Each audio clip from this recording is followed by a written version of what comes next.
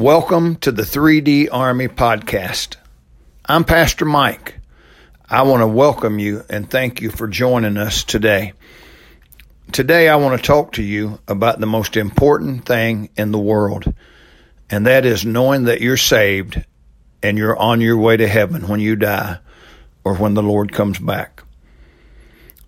There are lots of people who have lots of different ideas about what it takes to be saved. Today, I want to share with you biblically how to be saved so that you can have assurance of salvation. The Bible tells us in Luke 19:10 that the Son of Man is come to seek and to save that which was lost. That's why Jesus came. Jesus loves us and wants us to be saved. The Bible also says in 2 Peter 3, verse number 9, that the Lord is not slack concerning his promise, as some men count slackness, but is long-suffering to usward, not willing that any should perish, but that all should come to repentance. Today, I want you to listen to the plan of salvation using the book of Romans. The Bible teaches us that, number one, there's a problem. The Bible says in Romans 3:23, "For all have sinned and come short of the glory of God." The Bible teaches us that we've all sinned, that we've all missed the mark. We were all born in sin. And because of that, there's a penalty. The Bible says, number two, in Romans 6:23, "For the wages of sin is death, but the gift of God is eternal life through Jesus Christ our Lord." The Bible makes it clear that if a person dies without having accepted Jesus Christ as their Savior, they will be lost for all eternity. The wages of sin is death is not just talking about physical death, but it's also talking about eternal death, eternal separation from God. And that's the penalty for being unsaved. Thankfully, there's a provision.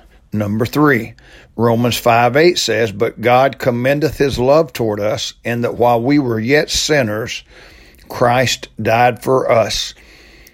The word commendeth means demonstrated.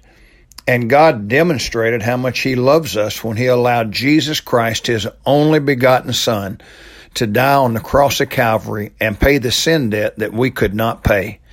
That's a provision that only God could make through Jesus Christ. So the provision has been made. Then number four, there's a promise.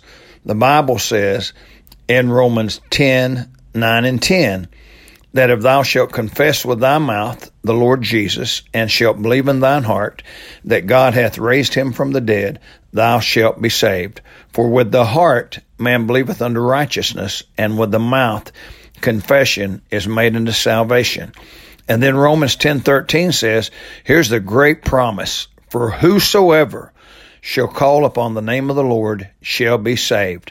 Wow, what a tremendous promise. Today, if you do not know Jesus Christ, I would ask you, if you want to be saved, to pray a prayer, something like this. You can say, "Dear God, I know I'm a sinner. I know I cannot save myself, and I believe that Jesus died on the cross of Calvary and shed his blood to save me from my sin. And today, the best I know how, I'm asking Jesus Christ to come into my heart and save me. I believe that Jesus died. I believe that he rose from the dead, and I believe he's coming back again. And today, I'm asking Jesus to forgive me and to save me. In Jesus' name, amen." If you sincerely meant what you said and what you prayed, then welcome to the family of God.